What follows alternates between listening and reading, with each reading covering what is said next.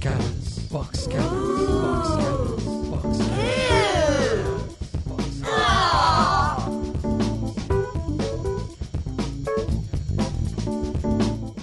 Hello and welcome to Box Cutters episode 210, powered by swarms of homing bees. My name is Josh Canal. To my left, John Richards. Hello, listener. And to my right, Brett Cropley. Good evening, viewers. I'm a little bit concerned about that. What? Have we got hummingbees? Yeah, that's how we got Nazim Hussain on last week. Nothing but bees. Homing bees was very difficult to train them. Luckily, And very difficult to pick up a comedian and bring him to the studio. no, that's the power of numbers. Can I say to you how much I enjoyed having him on the show? I wasn't here. I listened with my ears. And Bless.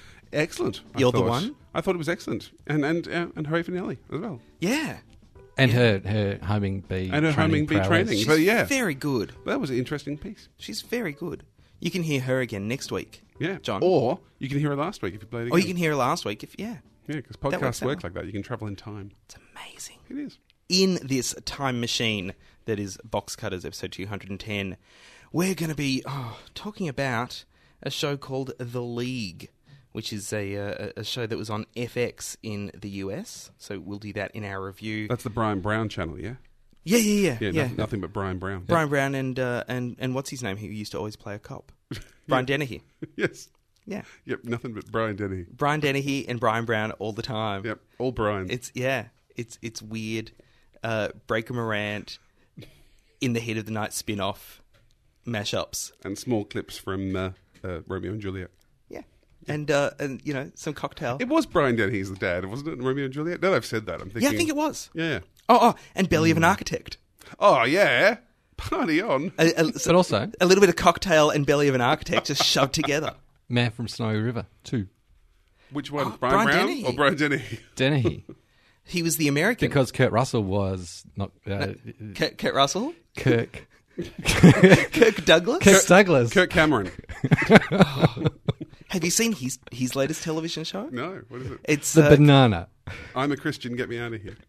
yeah, it's basically him and the leader of his church talking about how we didn't come from no monkeys.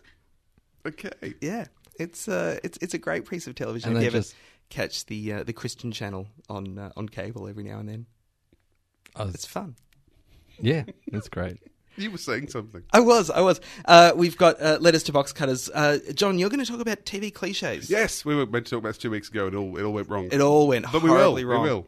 Horribly wrong, but in a good way. Excellent episode 208. If you want to listen to it, you can still do that. It's like a party in your ears. It is like a party in your ears. What was on that episode? But you can always hide in the kitchen. I can't remember. It was good. You were though. here. It was an even one. Yeah, Nelly was here. Nelly was here. Just in the beginning. Yeah. Yes. Yeah. Yeah. And we talked about men of a stuff. certain age. I think anything else you need to remember is between you and your hypnotist, Brett. I really do. We've got one thing. We've got some pork. As always, though, we're going to kick things off with the Box Cutters news. And now for the news. An article in... It's just the way that it kind of all Oh, winds you know, down. I did say last Without week that- you can play the long one again. I just liked how reasonable that was at the end. Like, I thought, Yes, we agree with the news theme. what a cheeky little news thing. An article in the Sydney Morning Herald this week wrote yet again about how uninformed people are about the digital television switchover or the analog switch-off date. Do you think this is actually kind of being spruiked to the journalists by members of the opposition who just want to further distance themselves from the stuff up in the first place that they caused? Sure, I think that's quite likely. The report, according to the SMH, the report on public awareness of the digital handover said that only 1% of people could actually identify the switchover date in their area. Can I ask, though? That's 1 in 100. I think that's a pretty good hit rate. You know, devil's advocate, as I like to do. Does it matter, though? I mean, is it the sort of thing that people don't really need to be aware of until, say, a month beforehand, which is when they kind of... Or ever. I don't think they need to be aware of the date ever if, like 91% of the people who are listed in the report, they know that there is actually going to be a switch-off date. If they know there is actually going to be one day when they can't get analog signal anymore, it doesn't matter as long as they're prepared. And all it is a set-top box, yeah? Yeah. Absolutely. So presumably, as long as people at some point before that happens pop out to JB Hi-Fi and buy themselves a $30 set-top box. As long as they've got a television that has composite inputs. Oh. Because set-top boxes don't work along the lines of being in series on the coax antenna connection. No, but you don't necessarily need composite inputs. You could do it with just video and audio.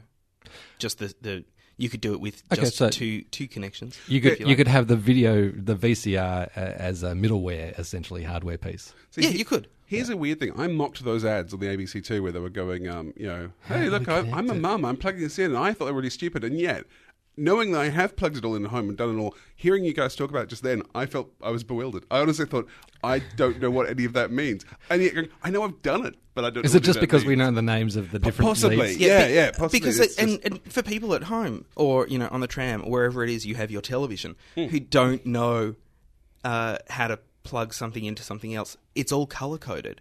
So you plug the yellow into the yellow, the red into the red, the black into the black, and so on and so forth. And which wire do you cut? You always cut the blue wire. The one that's... The blue wire? the red wire. Never the one that's holding your pants up. Okay. That's the rule. In this article, it points out that the first area to switch in the country is Mildura in regional Victoria. I'm not sure that Mildura is more than 1% of the country. Why does the remainder of the country that's not switching for another 2 years need to know what date it is? Well, that's what I'm kind of wondering. Yeah, like what is the purpose of this? So it's only reporting, I germane wonder? to a regional Well, and this- area in Victoria, which is coming up in the second half of this year. And that kind of brings me to my point, which is that these reports are a bullshit waste of money. And most people are aware that the changeover is going to happen at some time. These people who know that, they know that they need set-top boxes. They know that they need to, at some stage, go out and buy them. Knowing the exact date isn't actually that important. And worse than that, by publishing articles like this, it is just another form of fear-mongering. You're publishing articles about a lack of knowledge. I think the biggest danger here with an article like this is that the government's going to go, not enough people know when the date is, and they're going to postpone the switch-off date again. Right. Which we don't need at all. And then they're going to spend more money launching another campaign saying, this is going to happen, this is going to happen, everybody strap on. I think also because the worst case scenario we're talking about here is that some people discover they can't turn their TVs on, and then they go out and buy a set-top box. So it's not like, people might have to live without television for, even a week. Let's say Maya sells out. Let's say it's a week. Worst case scenario is that 9% of people go through that situation and then they take their television to a television repairman who says, well, there's nothing wrong with the television. Have you got a set-top box? And I'm saying I think this is a worst case scenario we can probably live through. This apocalypse of which you described, I think is, I think it is. Most will I also survive. think that if the government was going to spend more money on this campaign, why not focus that money on the 9% who don't know that anything is happening at all? Yeah. And really spend the money that they would have spent on countless more reports and advertising campaigns, just hiring people to knock on your door and say, are you aware that this is happening? Here's some information you might want. Oh, you don't have a television? Well, then it doesn't affect you. But do they really need to do that? Can't we just have people talking to their neighbours, to their shopkeepers, to the checkout chick?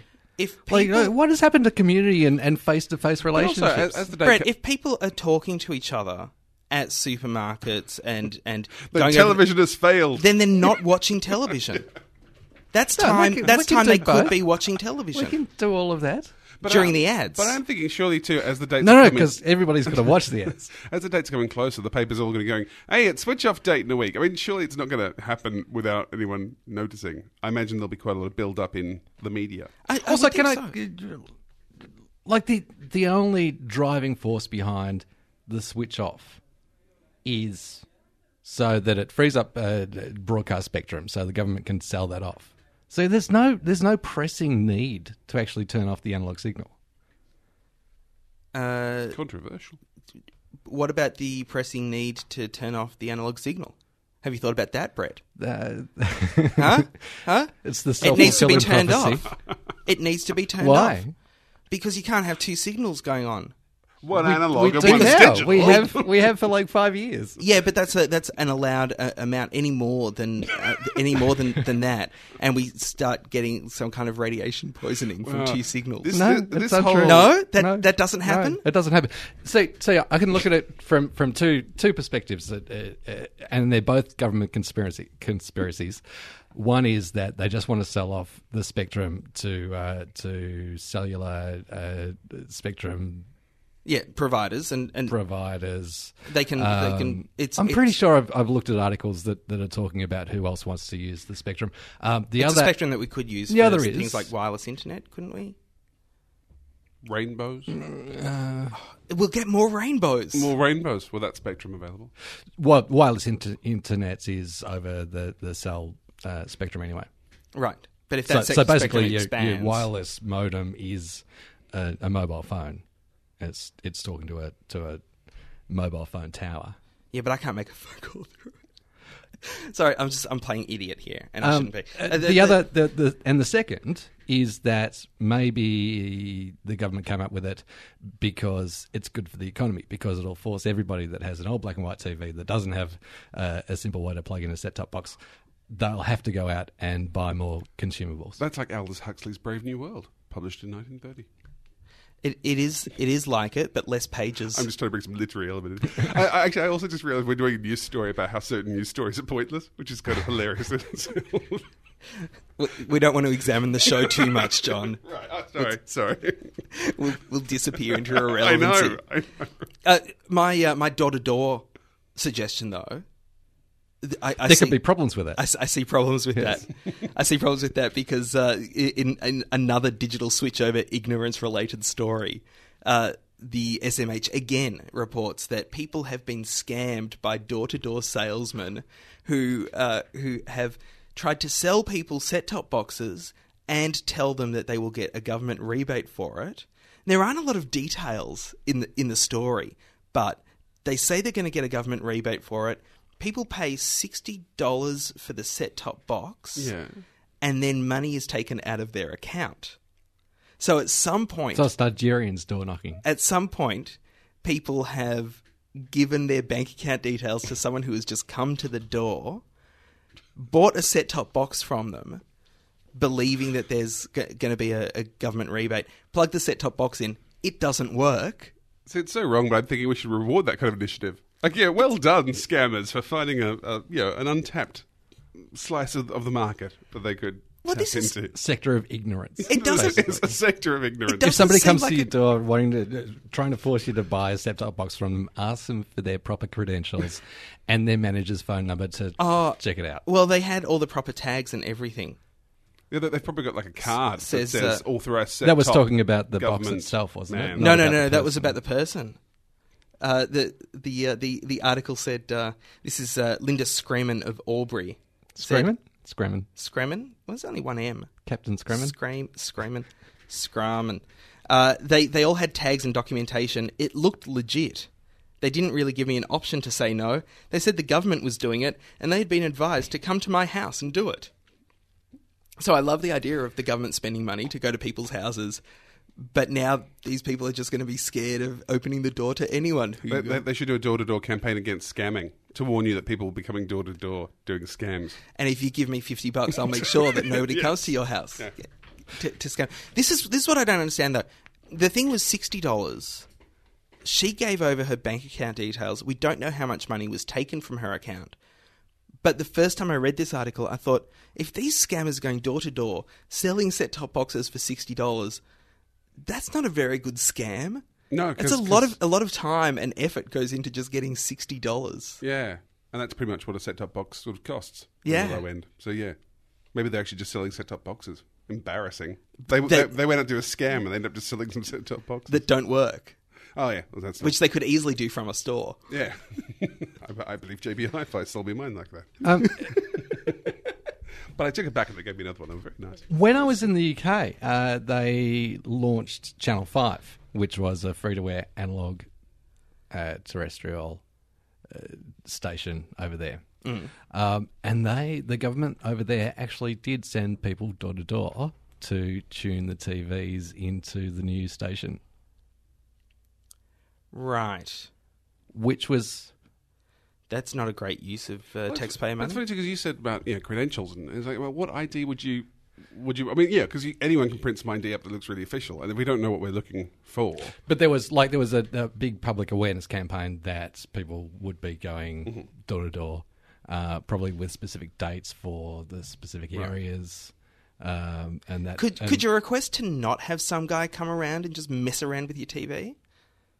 Could you say No, I think no? it's- That's all right. I've still got my instruction book. I think it's one of the requirements of having a TV license that you must let in any accredited service people. I'm just making this up. But no, yeah. Because what if you want to say, I don't want topless darts and documentaries about Hitler? Can you? Yeah, I don't want Channel 5. Well, then you're in the wrong country, sir. Yes. And at that point, we didn't know that that was what was going to be the content on there. Channel 5. Okay. And they actually went around before the launch of Channel 5. So there might have been a test pattern, but there was no content as such Probably a on there topless when test pattern. they were doing the tune-in. Topless Hitler test pattern. In other news that doesn't interest us very much, television advertising market declined in the second half of last year. Revenue fell to a measly $1.8 billion. But on top of that, who could have seen that coming? Who could possibly have seen that the television sector might be losing? Oh, hang on. Haven't we done that in the last 2 Christmases? Haven't we had Tom Elliott come in the last 2 years to come and save virtually and just say, that it's amazing that if they had listened to this show, I know. If only. they wouldn't write the article as surprised as they seem to have done, with exclamation marks And everything. and shock horror written all through it. Did they put like little sad faces? They did. It's in fact, it starts off very very matter of fact like that, and then just ends up being just a smear of emoticons later on. I'm not sure though, because they've only got figures from KPMG. Where are the figures from Harold Mitchell? I don't think that we can really take anything as gospel until we've seen some response from Harold Mitchell. Well, I can't be sure, but I don't think Harold Mitchell bought his extra car this year. His extra car? Well, every year he buys a car from all the money he makes from selling advertising spots. A car? Yeah, he buys one. That's just his thing, right? That's his little But it's the hobby. whole run of the car. What? What do you mean the whole run of the car? No, well- just the door. What do you mean? No, but the entire production of a particular model of car, like say the Holden Astra was never released to the public because Harold Mitchell bought up every single Astra. And Yeah. That's what he did with his money. You're turning a made-up piece of crap into a very, very complicated and unnecessary piece of crap. We call that killing what little joke there was. Yeah, I don't know who Harold Saying Mitchell Harold is 'cause Mitchell I've never watched Neighbours. Media. From his profits, bought a car. It's kind of damning with faint praise, I think, because the cost of a car is not that much. Yeah, I don't think we I should. think he's making a lot more than that. I don't think we should spend all this time analysing my not very New good jet. joke. I'm just saying it wasn't a very good joke. Another island in the Bahamas. I don't think we need to Shaped like a car. spend this time analysing it. And that is the Box Cutters News. Tom Elliott here from a variety of different media organisations, 3RRR, 3AW, Channel 7, Mornings with Kerry Ann, Inside Business on a Sunday with Alan Kohler. I like to spread myself around, and so should you. Listen to the Box Cutters on the internet or any other media you can find them. I think it's educational. I think it's fascinating. I think you might even learn something you didn't know before. Listen to the Box Cutters. I always do. That was a very live room we recorded Tom in. Can I also say, if I mention anyone, can you then do that? Is that a cool trick? That Yes. I can mention anyone, Yes. and you can make that happen. Yeah. Okay. I might have to do it retrospectively. Can I tell you how glad I was that I didn't kill J.D. Salinger? Yeah. Yeah, I can see how that'd be pleasing. Yeah. Wasn't- It was his own bitterness and misanthropy. I think that most did it people in the end, I thought think. he was dead anyway. Well, because of the isolation, the misanthropy. Yeah, it's funny how that creeps up. Well, he never wanted to go in. I did read a report just recently that they wanted to have like a sequel type thing to Catcher in the Rye. No, they were suing the author of. Actually, that's funny. He's gone out. He's gone out on a lawsuit, which is probably quite depressing when it ends your He didn't get career. to finish. Sorry, we'll talk about It's books here, people. That's what's going to happen to Channel 7 eventually. But there was a guy I've forgotten. He wrote a book, and the idea is the book was a sort of parody, satire, sort of sequel to Catcher in the Rye. Like What's His Face Grown Up. But it was about an author called J.D. Salinger who was not writing a book, and J.D. Salinger sued him. And you can't buy it in America, but you can buy it in Europe or something crazy like that. Oh. Thank God we don't have some kind of international electronic way of purchasing things, because that would just blow that out of the water. That would just be horrible. Yeah. That would just be horrible. Speaking of which, the League. See what I did horrible. there? I made it sound like it was horrible. The League is a 6-episode half-hour comedy about a group of friends from high school, now all grown up, who are bonded by the toughest of all relationship criteria: fantasy football. Yeah, I know. Specifically American football. Really, I think I may as well have said a group of high school friends all grown up and staying a close-knit group through the benefits of pretense. Is it just because I actually realised halfway through episode 1 I didn't know what fantasy football leagues were? I suddenly realised halfway through I had no idea what this was, and I looked it up. So basically for those, I mean, maybe it's just me, maybe everyone knows this, but it's football tipping meets Dungeons and Dragons as far as I can tell. It's role playing for people who used to beat up role players. It's like the geekiest thing possibly imaginable. You get to pretend like you are the manager of a football team. It's funny because being sport, it's presumably acceptable, certainly in America. But to me, this was sadder than being like a huge Stargate fan or something. Because this just seems so pathetically nothing. It is a very strange thing. I've been involved in a fantasy baseball league, and I can see how people get obsessed because it's all done by the stats and who scored what and how they scored it and what kind of stats they had as to whether or not you win or lose in a week. And I can see how people get obsessed by it, but to me it was just it was almost like a chore rather than it doesn't look like much fun, and it's very jocks-ish from the look of it. It's certainly very macho kind of, or at least the show is. I don't know if that basically it forces you into a position that you've essentially got to watch all of the games of every round, because you in your fantasy team have players from every team around, like any good players from any good teams. You've got to watch those games so that you can follow how your stats are going. Right. It is a great thing for fanatics, and I think fanatics is kind of what this show is about. But I'm personally finding that more and more that when we break down a lot of these new shows, there's nothing spectacular that really stands out or sets them apart. And this is a problem for me, because if they don't have a unique premise or at least a unique take on an old premise, then they need the cast and the writing to pull it off. This one, curiously, has a really fascinating cast. It's a really interesting bunch of people they've put together. We've got Paul Scheer from Human Giant. Mark Duplass, I'm going to say Duplass, I don't know how these names are pronounced. Duplass.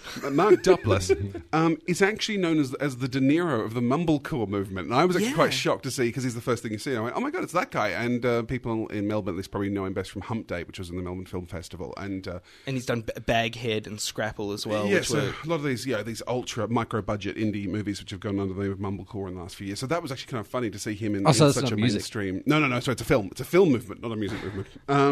Two members of the Upright Citizen Brigade, Paul Scheer and Nick Kroll. And I was just saying, and John, I don't know how to say it, LaJoy, which I knew him because he's that internet guy who people might know. He had a lot of viral internet songs with things like Everyday Normal Guy and Show Me Your Genitals, which was very good. And so seeing him in this... Is he also the guy who did the song of Two Girls, One Cup? Possibly. I don't know. I haven't seen that one, but it could be. Oh, because now that's kind of ringing a bell. And I was going to say, and Nick Kroll, who, like me, you'll probably remember from Sports Night in the West Wing, although that was actually Joshua Malina. Yes. Because I felt that distracting all the way through, going, wow, Joshua Malina is now called Nick Kroll. He's also done voices in Life and Times of Tim, and was also in Brett's favourite show of 2 years ago, Cavemen. Oh, based on the Geico commercials. Yes. But it is actually... That was never my favourite. But Oh, you know, really? I didn't find it that offensive. It wasn't your Not favourite as show. offensive as you and former Ross. John. Yeah, no, because I could be. Yeah, even I didn't find it as offensive as former me. No, I actually thought it was passable in a bland way. And that's the weird thing with this show, that the cast struck me as kind of a fascinating mix of, internet, sensations and stand-ups and it's mumblecore the cast- actors and stuff. And it's the cast that kept me watching. But I find the show itself quite unremarkable, which is not to say that it's not entertaining.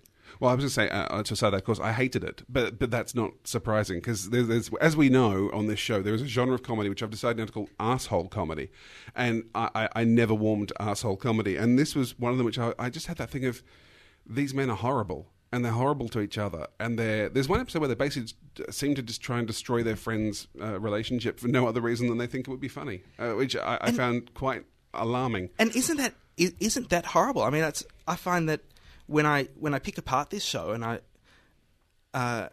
because I found that there were funny bits. I found there were some things that were humorous. There was something about it that I found quite entertaining, or at least compelling, but I couldn't work out what it was. And then the more I analysed it, the more I realised that I just didn't like it at all. I didn't like the mindless shenanigans of another group of men who fail to grow up. Well, that was the other thing I thought was interesting, because there's 5 of them, which is an odd number for this sort of comedy. Usually you have 3 or 4, but there's a lot of characters, and they have a very aggressive, very competitive relationship with each other, which to me came across as quite unpleasant. I was going to ask you guys, because I thought this might be something from the Twilight world of the heterosexual. Do you actually have friendships like this? Do you have those kind of really aggressively competitive friendships? You know what? Like in this show? When I'm playing poker with my friends, I have that, but generally not. And but I think, I think maybe I'm a little bit different, because when I started playing baseball, I realised exactly why I didn't like organised sports before that, because I didn't like the type of people who were drawn to organised sports, and they are these types of people, these very selfish, bonding through competition people who really are only. They're bullies, essentially. Everyone's kind of a little bit of a bully. Yeah, there's a bit. I mean, I'm Brett, surprised that you found that with your baseball team. Because that's a girls' sport. So that's something I would It's not imagine volleyball. with a footy or cricket team. But having grown up and still playing basketball, I've never kind of had so much of that. Whereas footy and cricket are more your kind of beer drinking and going on end of season trip and stuff. But do you, Mr. But Cropley? I've never been involved with that. But I think that the kind of fantasy football league stuff is about people wanting to feel like sportsmen, but they can't do it. But did you find the friendships in this show recognisable to you? Did you see that as a... Are they like your Recognisable friends? from other things I'd seen on TV? No, nothing. But nothing not from real life. that Okay, I've that's what been I was kind of wondering. involved in. Especially because 2 weeks ago we looked at Men of a Certain Age, so it's kind of funny. I mean, admittedly that's people a bit older than this show, but it was interesting that Men of a Certain Age, there's this distinct love and connection between those characters that made it quite rewarding. And I've experienced relationships like that. Yeah, and that struck me as believable. They're blokes and they react to each other like blokes, but there's this core that holds them together, and you can see that they're friends. Whereas these guys, I just found myself going, you guys don't like each other. You actively dislike each other. And yeah, I found it very uncomfortable to watch. No, I'm not sure they do. I think maybe that's just how people are that watch football every weekend. I was looking at it with an eye to Men of a Certain Age, but also Bored to Death, which I enjoyed. You didn't, John. I can't remember if you liked it or not, Brett. Yeah. Yeah? Yeah. And Men of a Certain Age showed men struggling with their responsibilities. And so they kind of bonded through their plight to kind of get through the world. And Bored to Death showed men who fail to grow up, and that if men fail to grow up, they will be systematically ostracised until they learn how to live in society. That's pretty much what I got from Bored to Death. I've only just remembered what it was. Yeah, Yeah. no, I was trying very hard to remember because it has a title that doesn't connect to the show. Yes. No, I remember. But instead, I found that the league shows men who kind of flout their responsibilities to act like children with little to no consequence. And that's that's what really gets me about it, is that they can do things like try to ruin each other's lives. And it's just, oh, well, I'll have to get you next time. There's no real consequence. This is what I wondered, though, because I wondered if this is a real thing. Like, in America, these are real relationships. Possibly people are watching this show going, that is me. And I saw the guy who created it, directed... Eurotrip, yeah, which is, again, an awful kind of comedy aimed at kind of, dudes. And... yeah, maybe there are people watching this in the US who really can connect to that. But if you look at any episode of the Footy Show, you could fully imagine all of the guys on the panel there being exactly like that. Mm-hmm.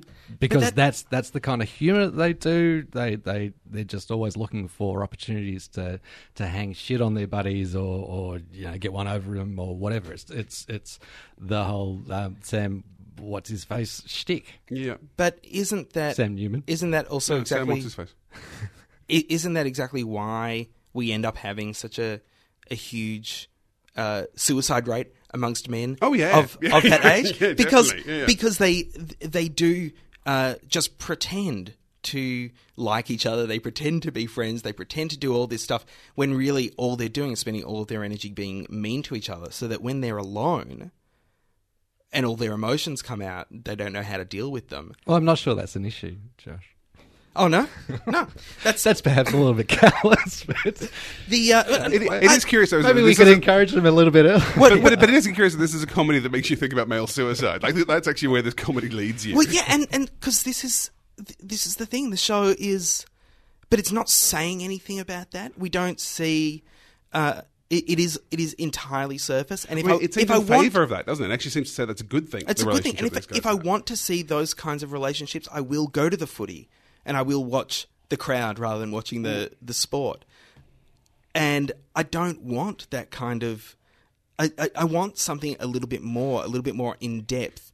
Especially in my comedy. I want comedy from something that is more than just being mean to people. Well, I was curious. The only character I kind of was interested in was the one played by John LaJoya, who's called Taco for no apparent reason. And... the show actually presents him as being this complete imbecile, and yet he's the only one who's kind of comfortable with other cultures, and he's the only one who actually basically isn't a kind of jock dude. Like he's the one who he's the only one who isn't an asshole. And there's this, and it sort of looks down on him. He's also the only one who ever gets women, which is kind of curious that he's this chick magnet because he's actually a bit more of a metrosexual and all this other stuff. And yet the show, obviously, they all sort of sneer at him a bit, which is kind of odd. Thinking of the funny bits, the bits that I thought were funny in the show, they're all Taco related. Mm-hmm. Particularly the bit where he gets a job in a VW dealership because he thinks that is the greatest way to meet women. And he tells everyone that because there's always hot women that drive VW. And Volkswagen Jettas. And there is a great reveal there. It's pretty funny and it's very entertaining. It's one of the only times we see Taco on his own. Because usually he's turning up late to parties and being generally irresponsible. But even with him though, they have at least two scenes where he steals some stuff, from his friends. And so there's this weird asshole element that sort of clouds all the characters. Even maybe that's his passive aggressive get back at them. Maybe, yeah. As is copping off with women. Did you enjoy it though? Did you? Yeah, like it's short and sweet. And I was definitely watching it with a view to compare and contrast to Men of a Certain Age, but definitely at least as much as Cavemen. I enjoyed it. Damning with faint praise, Brett Cropley. It's not a show that I would. Yeah, if I was sourcing it myself, I don't think I would persist in doing that if it was on. Better or worse than Herman Wouk's Winds of War, Brett? I don't know. If it was on after The Simpsons and before Family Guy, I would watch through that, like I have with Cleveland, actually. See, I knew you'd like Cleveland. No, we've spoken about that, and I do need to write an extended piece about. It is on FX, which is Fox's basic cable channel in the US.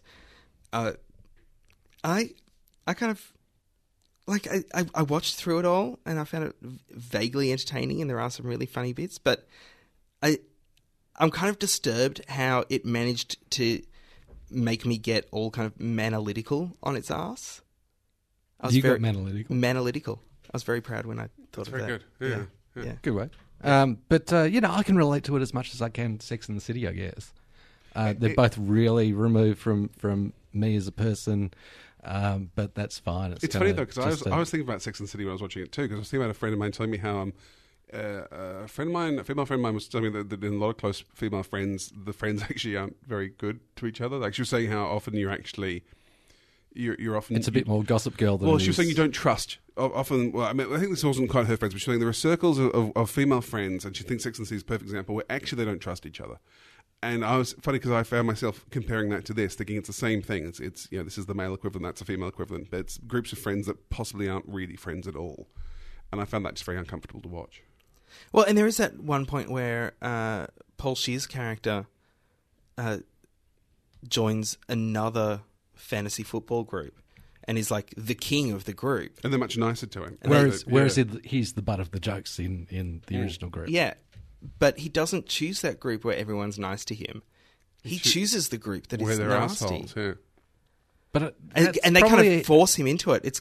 It's now it's making me think of friend rape. This is also the episode in which they've gone around to one of the friends' houses. His lovely wife has made the most amazing meal for them all, and they're all being complete assholes, wanting to get over and done with something and go and watch the sport thing. And there's another episode where they go to a party, the same thing happens, and I found myself going, "You guys are jerks. You are such jerks." Because nothing would happen if they found out 2 hours later. Yeah, and so basically that they're just making other people feel unpleasant. They're destroying other people's enjoyment throughout the series. There's one episode where they go into a bar and force everyone to watch a game they don't want to watch. It's this weird thing of going, you're just making life horrible for people. And when you said at the beginning that these are the people who beat up Dungeons and Dragons players in high schools, that is it, isn't it? That's what these characters are. Yeah. Just 20 years later. And I don't particularly want to see that on television. I want to see something a little bit more. I want to see how they actually live with themselves, rather than seeing the bit that I can see on Chapel Street any Saturday night. Mm-hmm. I want to actually see, get an insight into what their home life is actually like. And they touch on that with the marriage breakup and a little bit of home life, but it's all periphery. And none of it actually has any effect on them. And I think that the fact that they can act this way without consequence makes me hate the show. I wasn't that emotional about it. But if they were my friends, I would cut them off in a freaking instant. I'd cut them. Because they were such assholes. Yeah. And you know what I would do? I'd befriend them, make them think that they were cool, and then diss them totally. Your friends who you've cut off, then I would befriend, make them think they were cool, and then diss them so that they were double dissed. Okay. Yeah, that's what I would do. Hello, this is Frank Thring, gossip from heaven on the Box Cutters. I bumped into Ray Charles the other day. Well, he bumped into me, because his dog's not dead yet. It's not really Frank Thring. It's a very good Frank Thring, though. It is. Is it actually also like pitch adjusted and stuff? Is it, No. Is it No, tech read? no, There's no that's- tech that's read. raw. That's how he did it live. And it's Adam Richard, for those who are unaware. And he's not really known for his Frank Thring impersonation. And that is quite an astonishing Frank But Thring I impersonation. just said to him, do a Frank Thring impersonation. But he doesn't use one of the elements of the Frank Thring, which was the kind of expression that Frank used to use. I'm sure Because he was supersonic, Frank Thring. Not many people know that. he was. Yeah, that wasn't my voice. That was just That was me him going by past. the mic Yeah, really quickly. People thought it was always Chuck Yeager who broke the sound barrier, but Frank it was really just Frank Thring was standing near whoever was recording that moment. The Thringster. Yeah, John Richards, tell us about TV cliches. TV cliches. Look, this may be a bit long-winded. Please bear with me, people. Long-winded on this show. I know. We had a meeting when we were coming back for the holiday. The three of us got together and we talked about some various things we might do this year. I'm breaking the fourth wall. And You're looking behind the curtain. I know. And I had mentioned that on our little box cutter holiday, I'd watched a few things, and I'd started to notice this thing, which is kind of a new cliche of television had turned up. And so this is kicking off what from now on I think will be slightly more shallow than what we do today. But Much like the league. yes, but to give you a bit of background, Sorry, before I can tell you what I saw as a cliche, I need to tell you why it's not a cliche. Can you tell me where the curtain is? Because I'm looking for it. I can't find it. It's behind you. What? And yeah, it's Radio Panto. Anyway, background information. I'm going to go on a limb here, and you can guys go completely wrong. I'm going to say the current golden age of television we live in which television shows are, it has been said they were a bit like novels. They're they're long story arc, character arcs. They're going to be over 13, 22 episodes over many series. I'm going to say most of that dates back to Twin Peaks. I'm going to say Twin Peaks, I think, is kind of the starting point for the HBO-style drama that we know and love today. For some reason, I thought you were going to say Virginia Woolf. Virginia Woolf. Twin Peaks really started that kind of long series event television. That wasn't like a mini-series or a telemovie. And that's 1990-91, looking at Twin Peaks. Now, before that, with TV shows, it was quite common. They were usually episodic, and they would be based around certain TV cliches of the time. Like, they might be a group convicted for a crime they didn't commit, or they might be the last of their kind, and nomads and blah blah. But the characters wouldn't change from a man returned from the dead. Whose mission it was to. Yeah, that's the thing. But characters couldn't really change from week to week because every episode was self-contained within itself. Now we have this, this new novelistic approach to television. So on our holiday, I was watching season 1 of Leverage, and I watched Glee because all the kids are watching. Now, which that. one's Leverage?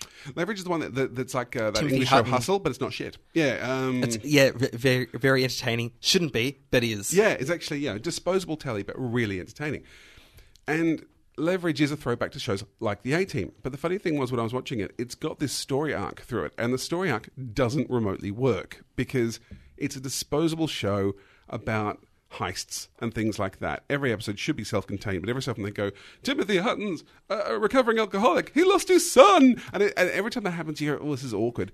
And then in the penultimate episode, the team gets split apart. Which is better. That's better than the ultimate episode. Yeah, it's a terrible moment where the team was split apart, and in the last episode they get together.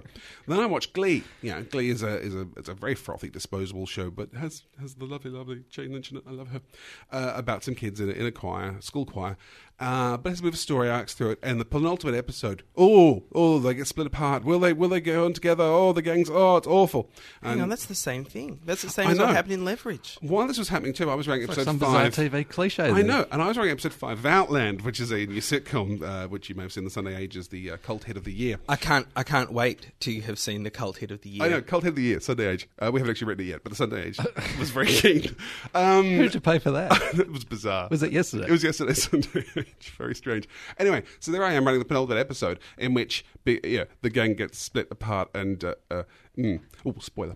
Anyway, and I found myself going, hang on, that's really weird, isn't it? That we've come to this point where the reaction against what was seen as the cliche of the time of episodic television that no one ever developed, we've gone for this brand new golden age of television where things can evolve and change. And in fact, everything's now starting to fall into this exact pattern. And it just seemed weird that television has now fallen into this new cliche in which the penultimate episode of every season will involve this splitting up of the group to put them back together But again. was that your idea, or we directed to? So we'll have a nice little series, and then as we're nearing the end, there was a bit of that. There's lots of big conflict, Okay, and this is from the money people. The ABC was very keen on story arcs because we went in with things saying it's episodic comedy, and they went no, it needs to have story arcs, and then we everybody kind of comes yeah. back together in the last one, and you can relax. Yeah, and we developed this thing, and it was that thing of the realization going, oh, hang on, we're all doing this thing that from a dramatic.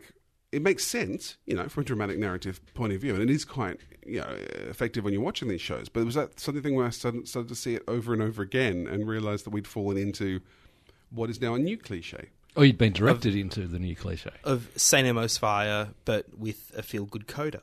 Yes. St. Elmo's Fire has affected it as well. Well, anyway, and that's what I was going to bring it to you guys, to go, well, is this have I just lucked upon, a couple of shows in one go? Or have we got to this weird point where the most groundbreaking thing you could probably do now in television is to make episodic television in the style of the A-Team? Like, would that be amazing now if you said, we're going to make TV shows in which characters don't change? Would that actually be quite groundbreaking? Or would you get it greenlit? Or is that CSI? Well, I mean, that's the thing. CSI has always been massively popular, I think, because you don't need any background to watch it. CSI, Law and Order... And so those shows that have franchised themselves don't have any of that arc. If they do, it's very, very minimal, and only there just in case somebody who likes watching those shows likes it, and it's just kind of a tiny taste. But those shows are franchised because they can just have as many of the same characters as they want spread throughout the country, doing their own jobs, and the problems come to them. But is that it? I was trying to think of more examples of more of that episodic television, whether there is anything left. Because even things that shows like the X-Files used to have sort of self-contained episodes, and they're all gone. I couldn't kind of come up with anything that is like that anymore. Maybe something Midsummer Murders, but aren't they telemovies? I could be wrong on that. I can't remember how long they are. They feel long. Do they count for anything? They're very popular. I know, and yet lots of people complain about them. And also, like, UK TV doesn't generally fit the mould of what's happening in the rest of the English-speaking But world. even And UK because- TV though has gone that way now as well. Yeah, they're all sort of character arcs usually rather than a narrative arc. Through stuff like Midsummer Murders and Dial and Pasco. Well, I was going to say and- Midsummer Murders is the only one I could think of that I think definitely doesn't have any kind of character arc to But it, if I'm you not sure about the others. if you don't have a character arc, the thing about having character arcs is it's a lot easier than writing episodic television that is compelling enough to keep people watching week after week. Whereas if you have character arcs or just whole group story arcs, then people watch the next week because they want to see what's going to happen, not necessarily because they just enjoyed the show. And I mean, that was there was a real simplicity with the A-Team and Greatest American Hero and all Mork of that. and Mindy. Is that you did just have the show itself was just entertaining. I mean, it's not anymore. You go back and watch it, and it's god awful, horrible, and requires a lot of exposition, and just continues on. But at the time, all we wanted was fast cars and people get into trouble and out of trouble. And so I guess I'm kind of curious, do you think there's any sort of cyclical nature to this? Like, because we now if we say it's from Twin Peaks, that's 20 years of this particular type of television. Do you think we're likely to go to another way? Or is this the way that we would do it now? Would people actually watch something that was purely episodic? I think people will if it's compelling enough. If it's exciting, they definitely will. I mean, that was the great thing about CSI when it started. It wasn't that it wasn't a story arc. It was actually that it was episodic television that had something exciting to it. It had the bullet cam, which was extraordinary. You see a bullet go into a body, and all those sound effects and everything. And was that post Three Kings, which also used that? It did a lot of sort of zooming into stuff as well. Yeah. Was the big CSI. Fight Club. Fight Club kind of went through the brain synapses in a similar way. Yeah, but in the opening look, credits. Look Who's Talking went through the fallopian tubes in the opening credits. Did it really? There's, Really? It was so groundbreaking. It's affected everything that came after it. Hey, why don't I give you my thesis on Especially- Amy heckling movies? And so it wasn't entirely new, but it was something a little bit extra to see, and it was shot differently. It was lit differently. It was Lights and lots of blues. yeah, and so it was different to a lot of things that we had seen, enough to get people to watch it, and people obviously like it because there are 19 of them now. No, they really. 19 different seasons. No. Did you make? I made that up. I But think there are three. But it could have gone either way. It could have been either just made up off the top of your head, or it could have been true. I didn't know. But there are three. There are three of There's- those, and NCIS, and like that standard police procedural. But- Family. But Yeah. NCIS Sometimes they take little digs at each other. But and- NCIS has an ongoing storyline, and that's where it's different. does it? Yeah, I haven't watched enough. there of is that, obviously. there is an ongoing storyline All of in. them just bore the shit out of me. But these procedurals have often just been episodic, and so there is always going to be a market for them. But is it necessarily going to be on television? I don't know. Because, I mean, think about viral videos on the internet. These are just single things that we see once. And then we see things like Keyboard Cat, which is essentially what you're talking about. It's episodic little videos, no story arc. And we know what the gag's going to And be. we know exactly what the gag's going to be, but we keep watching it, and every time there's a new Keyboard Cat, We want to watch it because it's Really? it's Are you still watching that? I love Keyboard. I love Keep It Quiet. I actually found the Hitler meme. I'm not bored of it yet, which is funny. I've the scene never from sat through Downfall reading with, all those Oh, really? Oh, I subtitles. find those endlessly fascinating. So I watched one about the tote the other day. But yeah, it was So just that's where we're seeing it now. Mm-hmm. And traditionally, things that have started in the periphery have moved on to the mainstream, and those things. And so that kind of episodic nature, when somebody works out how to turn that into a half-hour or 1 hour television drama, it will come back when the taste for it comes back. Mm-hmm. But at the moment, they know that they can keep viewers watching week after week with some kind of intrigue. Well, that's big. And I must be, because the first series of True Blood, I watched all of. I hated True Blood. I think it's a terrible program, but it has the most amazing cliffhangers. And every cliffhanger, you go, well, I'll just watch a bit of the next one just to see how they get out of it. And I thought that was quite interesting. That it was such an old school trick in some ways, but it was a very new school thing of keeping the story going. Now, has The Mentalist kind of shifted back into just straight episodic thing? Because Is that the still a early show? episodes were very... he's got internal conflict because of Red John and the smiley face at murder scenes and stuff, and this guy that killed his wife and daughter or whatever is taunting him. Right, and did they with eventually each dump that? Is that episode. what you're asking? Well, the recent episodes I've seen, he hasn't come across smiley faces, or I don't know if they resolved that, if he caught him or shot him or what.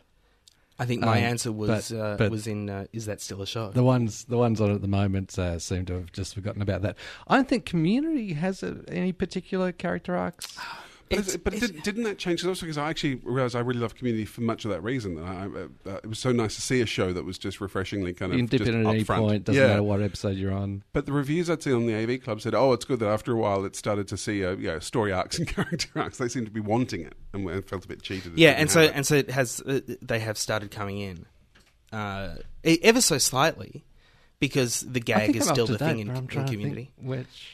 Well, I think sometimes it's interesting to know whether things are an evolution and we shouldn't go back because it's a stupid idea, or if there are many options and things just become in and out of fashion. I did mention to one producer fairly recently, I think, about a 3-camera setup sitcom, saying, "Oh, this other thing is just meant to be really straightforward," and got this very strange reaction. Like I'd said, "Oh, I want to make some really racist snuff videos or something." Like it was just this idea that obviously. Some people kind of think you can't make that kind of thing ever. Like we've passed on from that. It'd be like saying I want to make something in black and white on a 405 line camera, rather than just saying I think the 3-camera sitcom still has a validity to itself, as a form.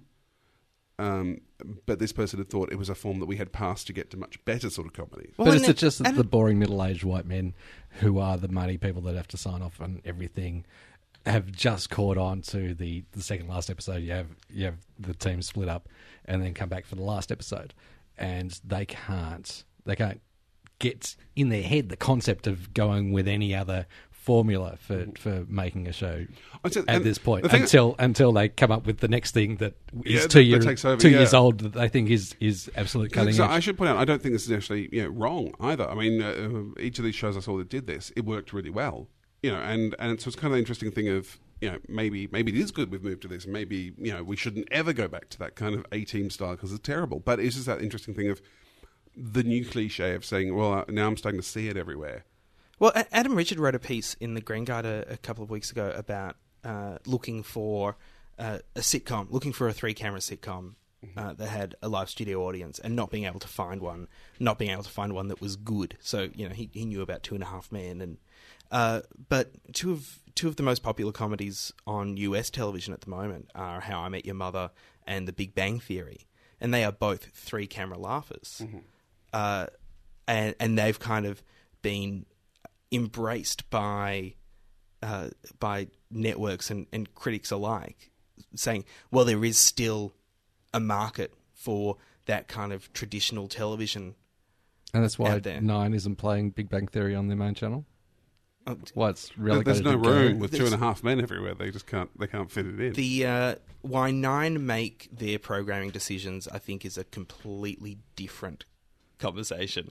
That's again, we're going to need to. But that doesn't seem like they've going to need to embraced get that. their hypnotist and a medium in and a Ouija board. They did try it on the main channel, and Yeah, they but- got rid of it. Yeah, but they try heaps of stuff on the main channel. They tried West Wing, they tried Sopranos, they tried lots of stuff. The Wire, that they keep trying on their main channel, but they don't actually give it a good go. There's no commitment to it. No, there's no commitment to it. No guts. I think we're not really going to see television trends coming out of Australia at this stage. Not with the way that the networks have no commitment to any of their decisions at all. It's just not going to happen because they're not committing the money to making a show work. They're buying shows for cheap, and they think that they're disposable. So that's why we get problems like that. I don't think that's a good enough reason to say, well, clearly there isn't a place on television for those shows. I think there's a place, and I think that there was nothing wrong with Big Bang Theory that should have taken it off the main 9 channel. But Except that, they probably didn't advertise it well and put it on an awkward time. Friday night over summer. Friday night at 8:15. So that's your TV cliches. So that was sort of kicking off a TV cliche I had noticed over the holidays. So Yeah. if you've seen a TV cliche you'd like to let us know about, Hooray at boxcutters.net. I believe that what you said at the start will be true. This segment will become more trite as we go on. oh yeah, can I also say number 2, people who can't put IKEA furniture together. Oh, That's a TV cliche I also would like to stop seeing. yeah. Diamond Postman. I have a letter for you. No, I'm just the postman. The postman. We got a letter from Eddie Boxcutter during the week that goes, he loves the show. Of course he does. Why wouldn't he? It's excellent. Then he says, just love it. So is there something more than love, Eddie? Is there something more than love that you can be giving us, and you're just giving us love? No, it's a turn of phrase. Oh, okay. Not just a limiting thing. I love Right. your chubby Just cheeks. I love it. just love them. Oh, okay. Phew. Well, thanks, Eddie, for writing in. He says a couple of thoughts. He's a writer who has written on, he says, the show that featured a hospital without an Indian or Asian doctor that we mentioned last week when talking to Nazim Hussain. And he writes a very long piece that I hope to maybe we can speak to him on the show at some stage to get his insights a little bit more about this. But essentially, he says that no matter how much writers want to put ethnicity into a show, they're told that budgetary constraints can't force casting departments to limit their scope. He actually says something like that, doesn't he? That you can't even give them an ethnic-sounding name. He seems to say if you put a name to the character that sounds like It complicates casting. Yeah, Yes. they're going, oh no, too hard to cast. Oh no, you can't do that. And he also says that he thinks writers, for the most part, are sensitive to not writing a character poorly or inauthentically, as most writers are aware of the history of stereotypical representations of non-Anglo characters. Now still, most writers in Aussie TV are Anglos, so in the 44 eps a year of a hospital show, there is not the time to do some good research on the real life of an Indian woman living in Sydney today. All the research time is spent in trying to understand the mysterious and complicated medical procedure you were doing that week. And so Was by Eddie not the wanting to only- write something that will offend someone by being inaccurate or ignorant, you take the easier approach and just invent an Anglo character you feel you know something about. He doesn't spell it out, but was Eddie the only writer on that hospital show? I At any imagine given point? there would be many writers No. on that. There's yeah. a different writer every week. I do wonder about though, because I think Nazim kind of went the other way on this, but I'd actually quite be happy just to see more non-white characters who actually aren't written to do anything particularly different than the white characters are doing, because I think we have an awful lot of people in Australia who are like that. So I would actually quite like to see some Indian characters in a show like that who don't do anything of any particular Indianness. But you know. people watch that it was and they're the- just waiting for the other shoe to drop. Yeah. I suppose That it was could the be. thing we were talking about Nazim is there's a no-win situation there. We don't see any secular Muslims on television, for instance, but if we did, there would be that thing of, well, A, is it tokenism, and B, well, when are we going to see their true face? Right. Right.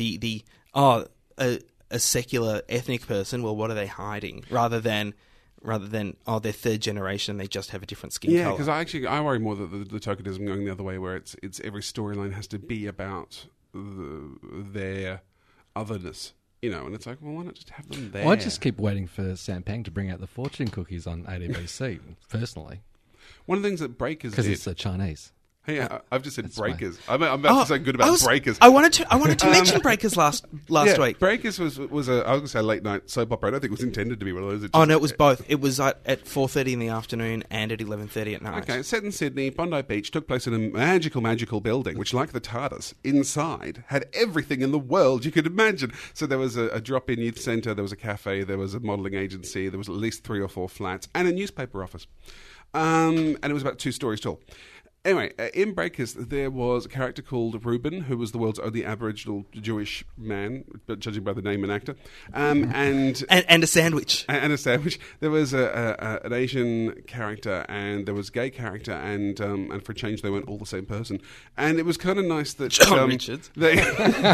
Mine's just a black lesbian in a wheelchair. That's quite common in series. Anyway. And we got rid of the Asian character because we were worried it was turning racist. But yeah, you were saying about Breakers. But in Breakers, and they actually said at the time, the characters were just written to be characters. They cast an Aboriginal actor, they cast an Asian character just because they were the best actors who auditioned for the part. So they liked them. And I kind of think it would be nice. For me, I'd like to see more of that. And maybe then, once we can actually break through the white, the white Australia policy on television, maybe then we can maybe do something a bit more with it later on. I don't know. And Breakers, at a time when everybody was completely cynical about, particularly Channel 10 and soap opera. Channel 10 managed to produce a soap opera where the cynics loved the show. We used to watch Breakers and talk about it the next day. We would watch the 11:30 episode and talk about it the next day, which is something that Channel 10 would never have achieved with Neighbours, that 7 never achieved with Home and Away. It is the only soap I ever watched. I don't know why. I just found it, kind of because there was something compelling about it, and I think it was this kind of honesty of just wanting to tell a good story and put in good casting and not be as constrained by what the networks thought should be on television. Oh, there was an HIV positive character as well, who, again, not one of those previous three characters Really? I mentioned. She was the young pretty white girl, was the HIV positive character, so that was quite impressive too. I'm shocked. Yes, sure. I'm shocked. Brad, have you got a letter there? Yeah. You can say no, because I've got plenty. Well, I was. You didn't go into the other network thing there. I was wondering. Can we speculate? Do you think that was Secret Life of Us? I'm not going to... I'm not going to. I'm going That's to not, yes. read the quote. I'm not going to read the quote or speculate on things that could get Eddie, us tell us into... if it was Secret Life. Well, we won't say it on air. Can I lead to something else then? I had a couple of people tell me how much they enjoyed the discussion about Conan and all the other Leno and all that, because they were saying they kept reading references to it, but not actually, like me, not understanding what the hell the whole thing was about. And they felt that you, Josh, did quite a good job of making some sense of it all.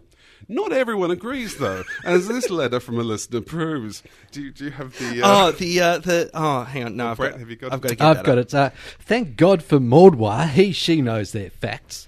Amongst your many wrong comments, NBC plan to move Conan's Tonight Show to 12:05am, not 12:30am. That's 25 minutes difference! Your knowledge on the NBC Leno Conan screw-up is minimal. Next time, please get a person in who can handle the topic aptly. Next time, like we're ever going to talk about this again. It's like, I think for Australian podcasts about television, you covered that admirably. And yes, Well, thank you. I was going to get someone else to talk about it, but then actually thought that I knew quite a bit about it, except for specific times of when shows were on. That 25 minutes, it's like the whole weapons of mass destruction thing, isn't it? So if I got any of the politics wrong, if I got any of that stuff wrong that I didn't already mention was wrong on air, like I got confused with some late night talk show hosts and things like as I kept talking. But if I got anything else wrong, please let me know. And if I got show times wrong by 25 minutes, then please let me know as well. I've apologised on the blog, but apologies to all those in the US who do rely on box cutters here for your television scheduling needs. Because no one in the US We is clearly covering that at all. Neglected those details. There are a number of publications, though, both printed and on the internet, that are much more reliable. What you can actually find those bits of information, like when shows are on. Yeah. Other than just They listening print to up this us thing and called what the 3 shows that we... TV Guide. Right, and what's that? It's a That's guide surely of what's a on guide TV. for how to buy a television? Is that No, like the no, form no, guide? no. Is that like the form guide for... No, it has which tickets specific are gonna win. times. Yeah. Specific correct times. Ah. Oh, you know what else? What? Because they have switched off the analog signal in the US. Yeah. EPGs, electronic program guides, is right there on your TV. But if a show does not go to air, like the Tonight Show with Conan O'Brien at 12:05 or 12:35, which is not going to air at that time, it's just not happening, then that's not going to appear in a TV guide or an electronic program Is this guide. like a tree 'Cause- falling in the forest thing? Yeah, because the show doesn't exist. So then Well, in it that is up case- to me to get it bloody right. No, And I've got the lashes on my back in that to case, prove how sorry I am. they can watch Just like John Dave the Savage Letterman. and Aldous Huxley's Brave New World. Yeah, but with less pages. Yeah. Dave Letterman got his facts right, And but he's got a massive research team. it's true. He's got a lot of staffers. That's just a euphemism now. Alistair wrote in to ask a question saying he's been in love with a show called Beautiful People. Pretty sure that it appeared on the ABC at some point, but I That's was just correct. wondering whether any of you guys have seen it. And if so, what do you think? I've seen it. I've seen a couple of episodes. I- Did you see it? Or was it in the Wednesday? I've heard- Sorry, comedy he lineup? finishes with Keep Up the Good Work. So surely, I think that was sent before I messed up the Oh whole yeah, kind yeah, of before the thing. 25-minute debacle. Thanks, Yeah. Albo. I was going to say I've heard much love of Beautiful People. Many listeners of this show have told me how much they loved it, and Really? I managed to get 10 minutes into one episode and hated it. So Yeah, I punch that in. Yeah, Yeah, Woo! I'm the So same. I keep meaning to go back and have another go. I will have another I go. sat through two. I read. So the premise is it's an English guy in New York working As a what do window they call dresser. it? Retail Window dresser. Window dresser, we Yeah, call it's it a window merchandising dresser. something or other. Yeah. visual merchandising. Oh. But he's gay, and he has certain Proclivities. Objects? Uh, Pants. no, Ideas. He has certain scars and character Flaws. peculiarities Right. about himself that are informed by Objet his d'art. days growing up So- in the UK. Yeah, so he shows a It flashback goes to back when into he the was flashback. a student and in the 90s. Has amazing cast. In the 90s, like it's I- the retro 50s. I read an- Olivia, I want to say Olivia Colman. I don't know what's her name. I do apologize if it's De Havilland. No, but she's the woman who's in a lot of the Mitchell Webb stuff, who's amazing. She plays the mum. Really great cast. And yeah, I really should give it another go. But And honestly, Peach Club. so many people who listen to this show have raved about it. So No, it's just I, freaking so annoying. I the couldn't stand blind it. art. didn't- Mira Sayal, isn't it, playing the blind? Didn't get that Yeah, far. could be. I read an article about this guy in the New Yorker and was fascinated by it, and so was really excited when ABC started showing it, taped it, started watching it, going, "Oh, I think I'll just read that article again." Well, curiously, his real life, actually, the things that the sort of the young person, he was young, I think it was the 70s or the 60s. Like he's an older guy and had written that originally, and they went, "Oh no, it's going to be contemporaries," and that's why it had got moved to the 90s. And you kind of wonder if it made 10 it a years bit more ago. fun if it had been, a bit more way back. But you know, But then you couldn't have a sexy young 20-something gay boy in New York. you can have whatever you want, John. that was Brett. That was Brett. No, Brett looked at you and said, "You can't have." But that wouldn't be the person setting up the flashback. Ah, So you meant one can't have. One can't have. And then I would have said one can have whatever one wants. One never knows what the heart desires.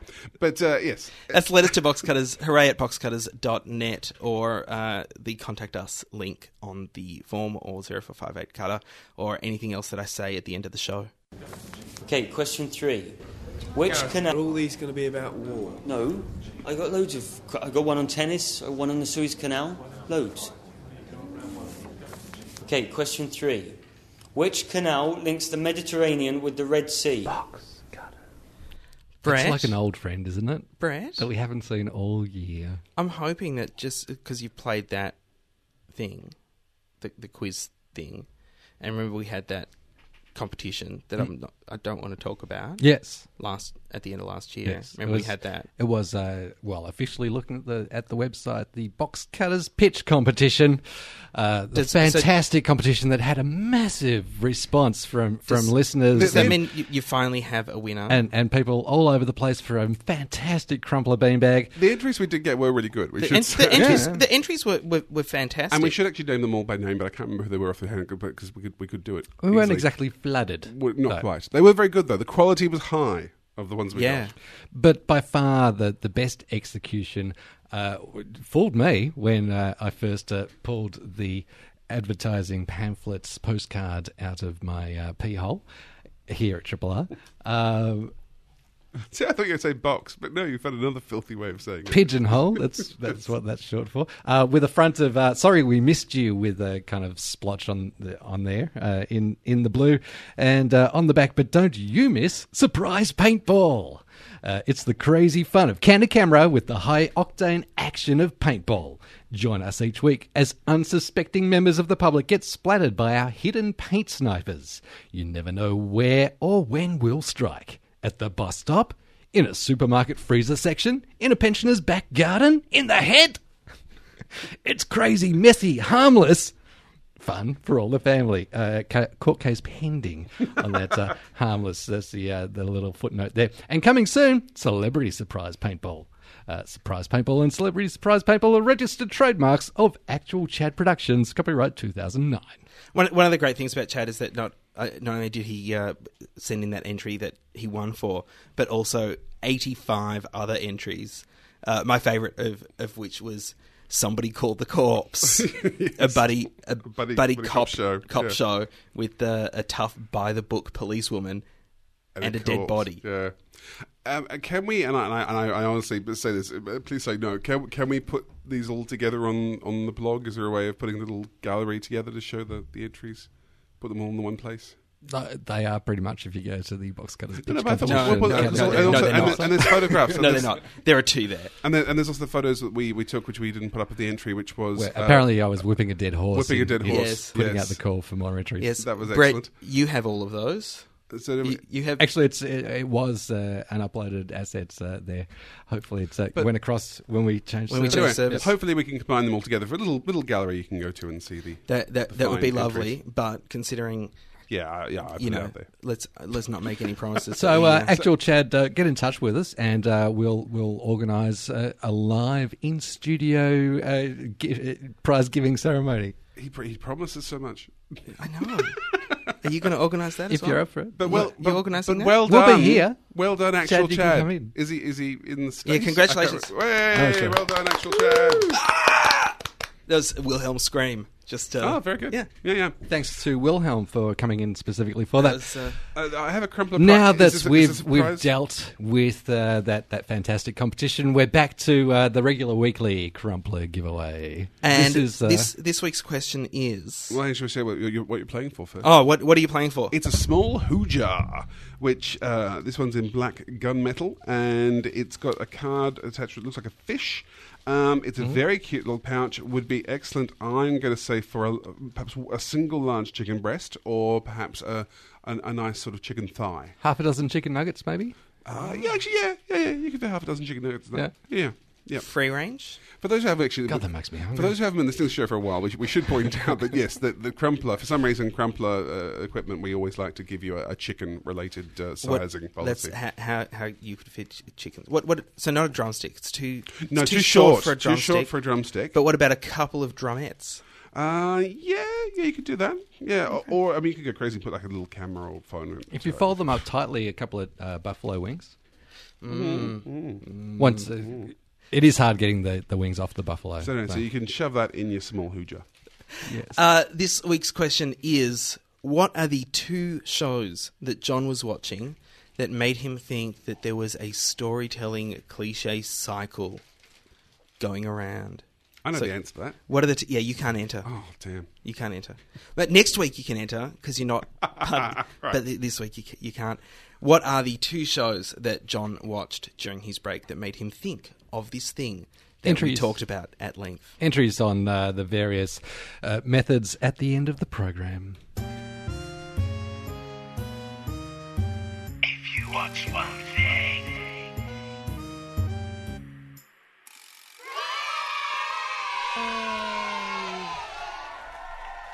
Oh my God, are we only up to this bit?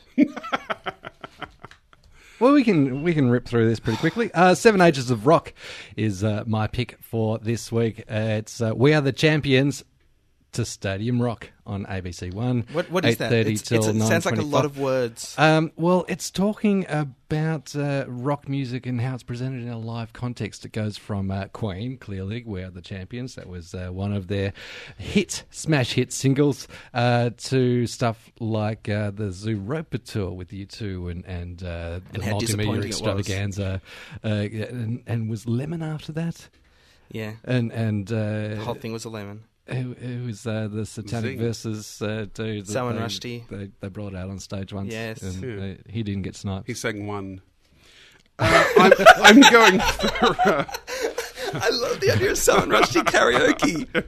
But they also had wingless buffaloes galloping in the background. The one thing I was going to go for, I actually found it quite hard to find something. I don't know if I've bad week, but and eventually I went, you know what? I'm going to go for the Magic Roundabout because it's on 11:20 a.m. every single day of the week on Even ABC2. weekends? Even weekends. Is ABC2. Dougal still alive? No, but and then the only And other then it's Mr. something came to me. Springy thing. I've been assuming this is the original classic children's series, The Magic Roundabout. Maybe it's some bastardized 21st century CGI version. I don't think they've had a reboot Are you of sure? The Magic Because they did Roundabout. make a feature film a couple of years back with a completely different voice cast in the UK and the US. Really? Yeah, I think Kylie's in the UK version. Judi Dench may be in both. But yeah, it was called Dougal in America because they apparently never heard the Magic Roundabout. So the Magic Roundabout, ABC2, What 11:20. was the name of the spring thing with Zebedee. the mustache? Zebedee. Of course. Lost starts this week. Lost. Not here. Lost. Channel 7 haven't said anything about Lost. that after No, the I can't tennis. think of anyone you could be Lost. legally watching there. If you're in North America, Lost starts this week.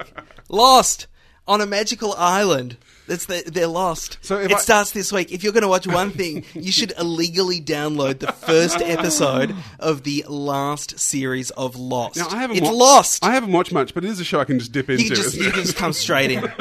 Just come straight in. The water's fine. Okay.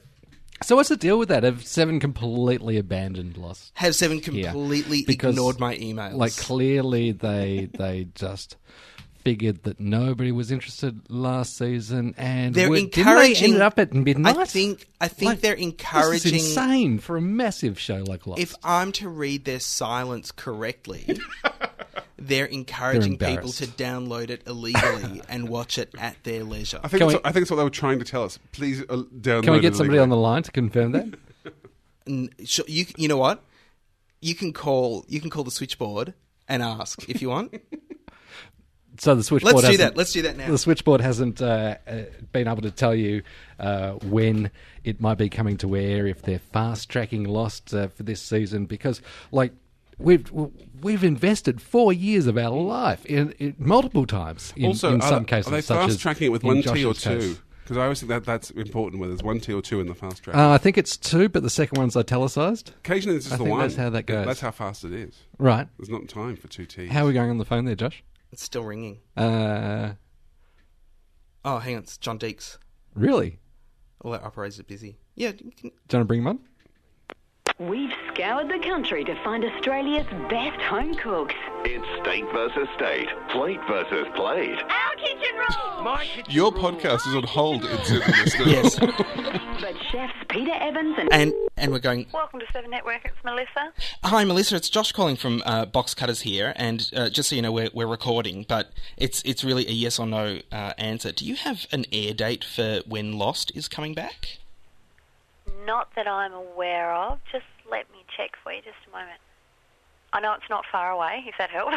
Yeah, not really. Because the theory that we have here in the studio is that by not having an air date, essentially Channel 7's giving people permission to illegally download Lost.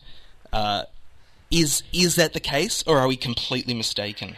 See, unfortunately, I can't comment on anything like that. Yeah. Don't try and get Melissa into trouble, Josh. That's just mean. I'm quite happy for Melissa to say absolutely not. Channel 7 would never do anything of the sort. Yeah. Channel 7 are absolutely wonderful, and I adore working for them, and I'm going to keep it that way. Well, bless you, Melissa. Well, Melissa, just while we're here, can you put us through to somebody that is authorised to... Unfortunately, because it's like 20 past 8, there's no one here. I'm it, unfortunately, and unfortunately they don't allow me to say too much. You are single-handedly running the station, Melissa. Actually, do you know what I am? It'd all fall down like a house of cards if I wasn't here. Now that the tennis is over, all that staff on holidays, Melissa, run the station for 2 weeks.